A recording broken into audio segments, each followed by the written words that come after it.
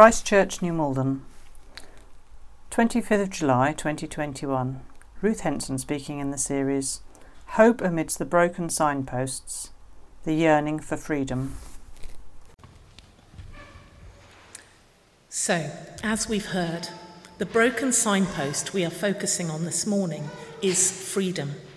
And, as we've already seen, despite the fact it's something we can all relate to yearning for, it's also a pretty complex concept. I guess that if the pandemic has taught us anything, it's to appreciate the freedoms that we previously took for granted. The freedom to leave our homes, to visit our friends and relatives, to hug people, to worship together in person, and so much more. I even witnessed the children in my class realising for the first time what a freedom and privilege it is to be able to go to school. But we understood that the restrictions to our usual freedoms were for the purpose of gaining another freedom from the dangers brought by COVID-19.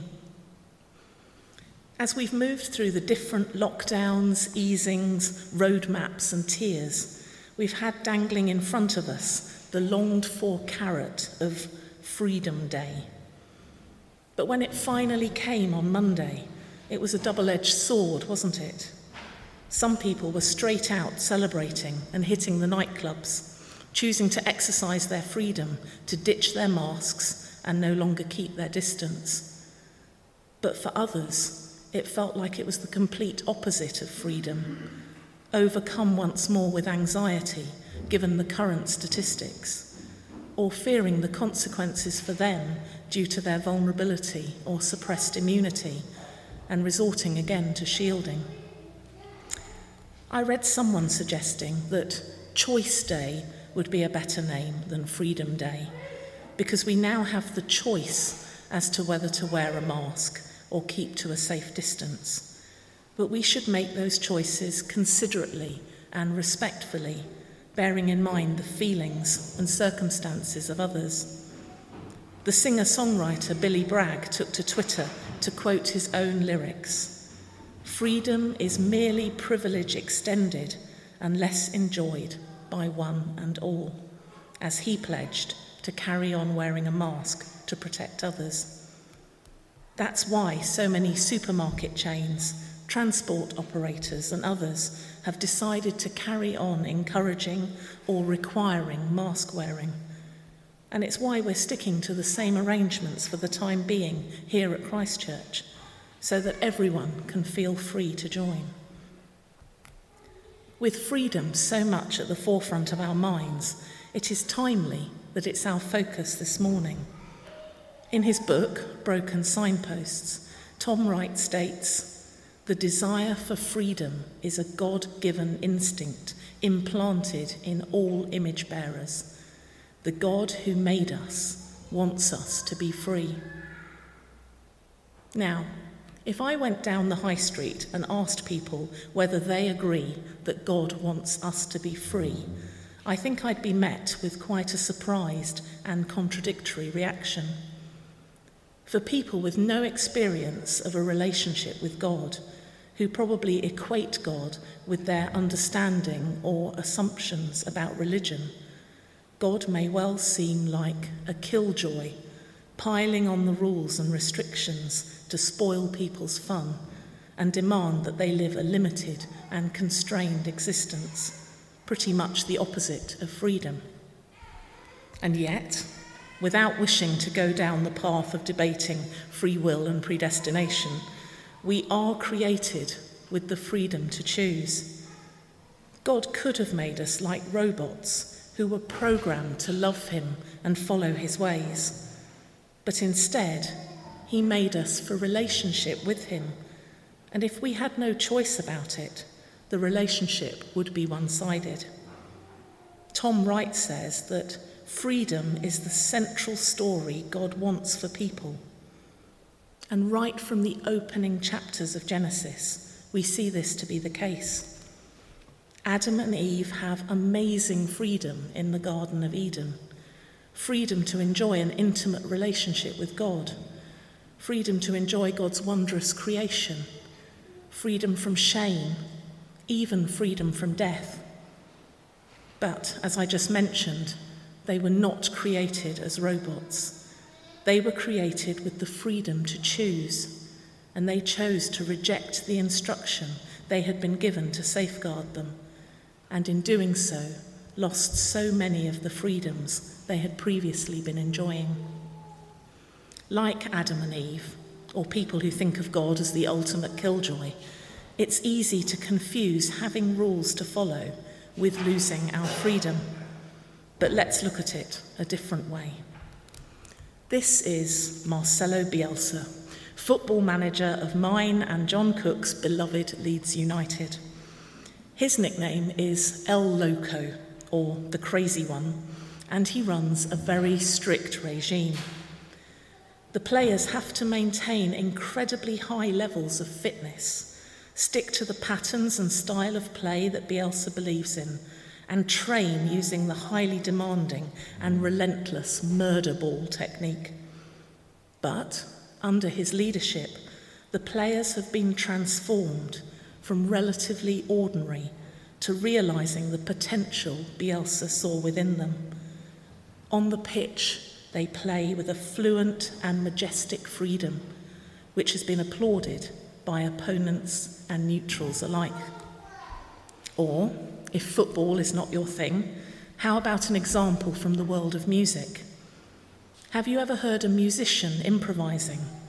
Perhaps a soloist in a jazz band, or a pianist extemporizing before an event like a wedding begins. Now imagine that it was someone who had never studied that instrument, who didn't know the rules of keys and chord progressions and so on, who was improvising that solo or musical filler. The words dissonance and cacophony spring to mind. It is only because of the hard work that has gone in to learning the rudiments of music, the scales and arpeggios, that they are then able to enjoy the freedom to create something beautiful within the rules, which have become second nature. When you buy a piece of flat-pack furniture from IKEA or wherever, it can be very tempting to disregard the complicated-looking pictures and trust your instinct into how to put it together. But you invariably end up with mysterious leftover pieces or wonky joins, which could have been avoided if you'd trusted and followed the maker's instructions. If we believe that God is our creator and that he wants the best for us, then how much more should we trust and follow our maker's instructions, accepting that they are designed to free us to become the people God created us to be. We shouldn't be surprised that the concept of freedom can seem contradictory or counterintuitive, because that's the case in the Bible too. Take the famous story of the paralysed man lowered through the roof by his friends to be healed by Jesus. By outward appearance, it seemed that the freedom he desperately needed was from the physical limitations of his paralysis. But to Jesus it was clear that the freedom he needed most was forgiveness of sins, so he addressed that need first. And surely Jesus' incarnation, ministry and mission is the most glorious example of this. He left the freedom of the splendour and majesty of heaven to be constrained by the frailties and vulnerabilities of a human body, even being born as a tiny baby. Tom Wright puts it like this: Jesus himself was the most free person who has ever walked the earth, and his freedom led him to crucifixion. So far, in our thinking about freedom and the Bible's take on it, we've yet to mention what is probably the most obvious event and theme, and it's certainly the one that Tom Wright reflects on most in his chapter on freedom in Broken Signposts. I'm talking about the Israelites' exodus from Egypt at the time of the first Passover, the festival which was then inaugurated, and the references to the Passover within the Gospels, and John's Gospel in particular. God's people have endured increasingly oppressive slavery in Egypt, and God hears their cries for mercy and sends Moses and Aaron to beg Pharaoh for their release. A succession of plagues fails to change Pharaoh's hardened heart, until finally the plague on the firstborn sons convinces him, at least temporarily, to let them go. The Israelites are safeguarded by following God's instructions to paint lamb's blood on their doors, and death passes over their homes. Pharaoh soon changes his mind once more and sends his army after the fleeing Israelites. But God makes a way through the Red Sea to safety on the other side. He then provides special bread called manna to sustain them in their wanderings in the desert, despite their grumblings and ingratitude. This rescue is commemorated annually by Jews in the celebration of the Passover festival, as they eat a symbolic meal to remember the bitter experience their ancestors were subjected to and the amazing way God protected and liberated them. But as Christians, we should also see the events of the first Passover as a foreshadowing of Easter and a promise of a greater freedom from slavery that was yet to come. In John's Gospel, he records 3 Passovers which took place during Jesus' ministry. The first is in John chapter 2, right at the start of his ministry, when Jesus clears the temple of the sellers and stalls which have turned it into a marketplace. He is freeing up God's house to serve its purpose as the place to draw close to God's presence. He also talks about being able to rebuild the temple in 3 days, looking ahead to the triumph of his resurrection. The second Passover which John records is in John chapter 6, and the echoes here are getting louder and louder. Firstly, the disciples who are in a boat on the lake see Jesus walking towards them on the water, and John wants us to draw the comparison with the miraculous parting of the Red Sea. Then the crowd question Jesus, asking for a sign like manna, which Moses gave to the Israelites in the desert. Jesus corrects them that it was God who provided the manna rather than Moses, and then declares, "I am the bread of life." He goes on to foretell his death and resurrection, explaining that any who eat his flesh and drink his blood will have eternal life. But this is incomprehensible to many, and they take their leave of Jesus. Then, the third Passover is to be found in John chapter 13 onwards, where Jesus shares a last supper with his disciples and is then betrayed by Judas and arrested in the Garden of Gethsemane. The resounding echoes of the Passover permeate through the whole of the Easter story.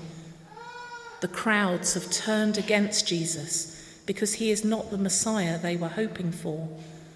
Their priority is to be released from the oppression of the Romans, just as their ancestors cried out to be rescued from Egypt. But as with the paralyzed man, Jesus knew that forgiveness, redemption, and restoration was humanity's deepest need. The scene where Pilate encourages the crowd to allow Jesus to be freed, but they choose to save Barabbas instead, is another reminder that the Passover is being celebrated. The Romans granted the release of one prisoner as a token celebration of the Jewish festival.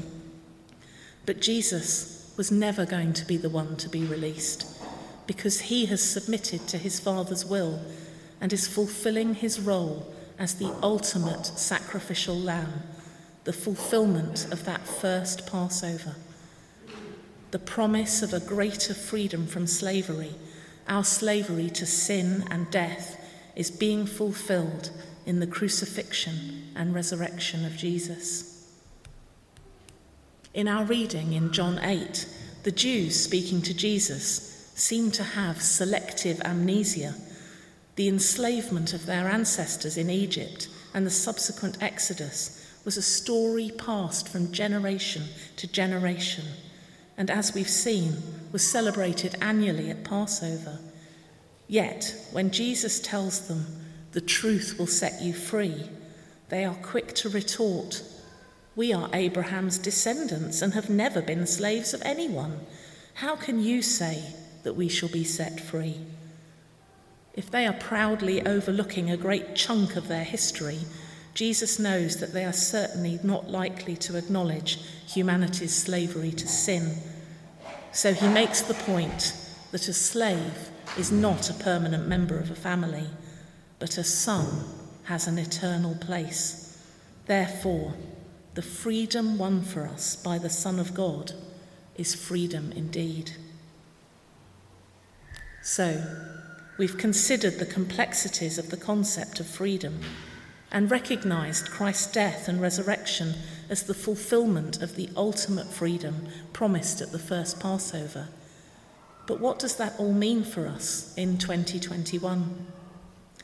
Firstly, acknowledging how broken freedom is as a signpost in our world, we should aim to be signposts ourselves to the freedom which is available to all in Christ. As we reflect God's transforming and redemptive love, our words and our actions should bear witness to the liberation we experience thanks to Jesus' sacrifice. This freedom might result in a peace in the midst of difficult circumstances, which is noticed by others, or a willingness to serve, or a love which reaches out beyond our comfort zones. Let's ask God to help us to point others towards the wondrous freedom he offers.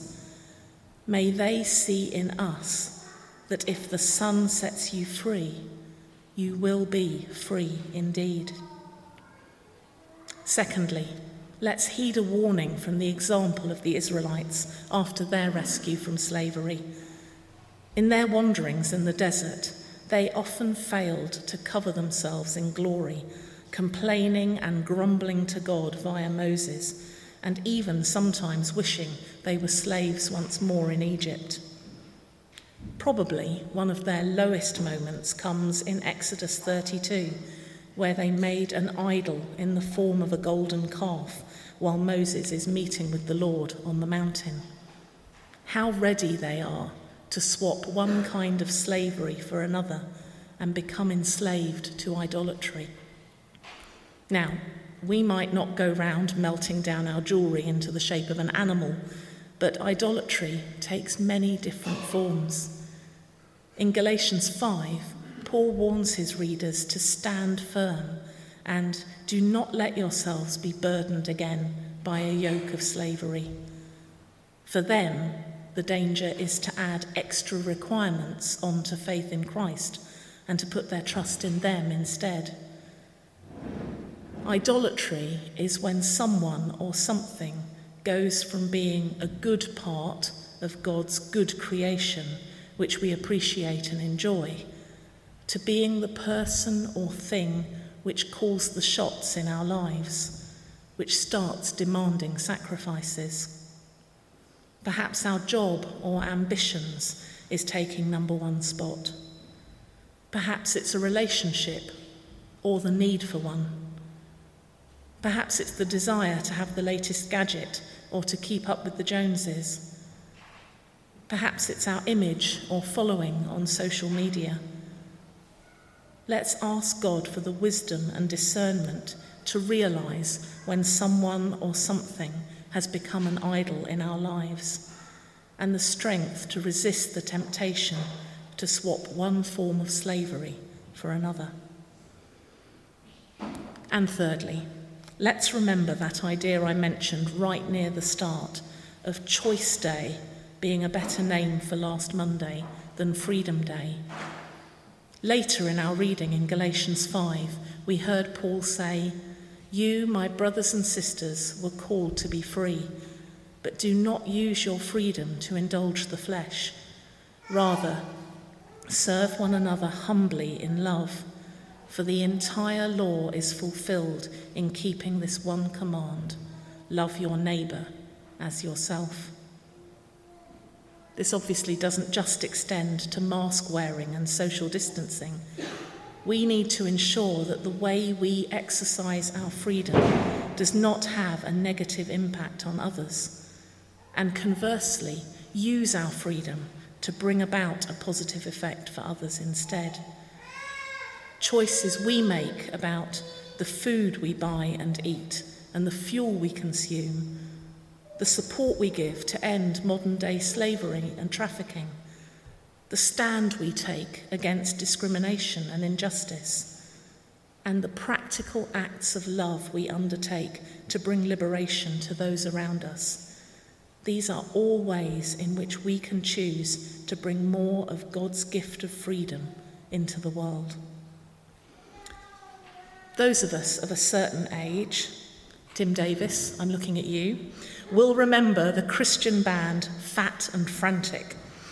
Their biggest hit, believe it or not, was a song called "Last Night My Wife Hoovered My Head." Look it up on YouTube if you don't believe me.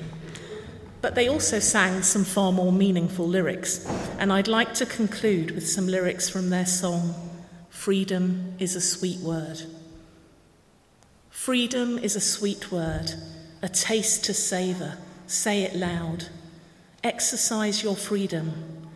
Freedom means you are allowed to make and guard your pile against the people who have freedom to do as they please, but haven't used it so constructively as you. You know that freedom is a sweet word, but freedom without justice is a freedom for a few who have bought the right to tell us that their freedom lie is true. Freedom without justice grows up into slavery if you're not a Barclaycard carrying member of the free. Freedom is a sweet word. It shines and glistens like a star. But where's the joy in freedom when you're free to obey the colour bar? You're free to starve and free to die and free to do anything but express that Jesus never gave to anyone the freedom to oppress.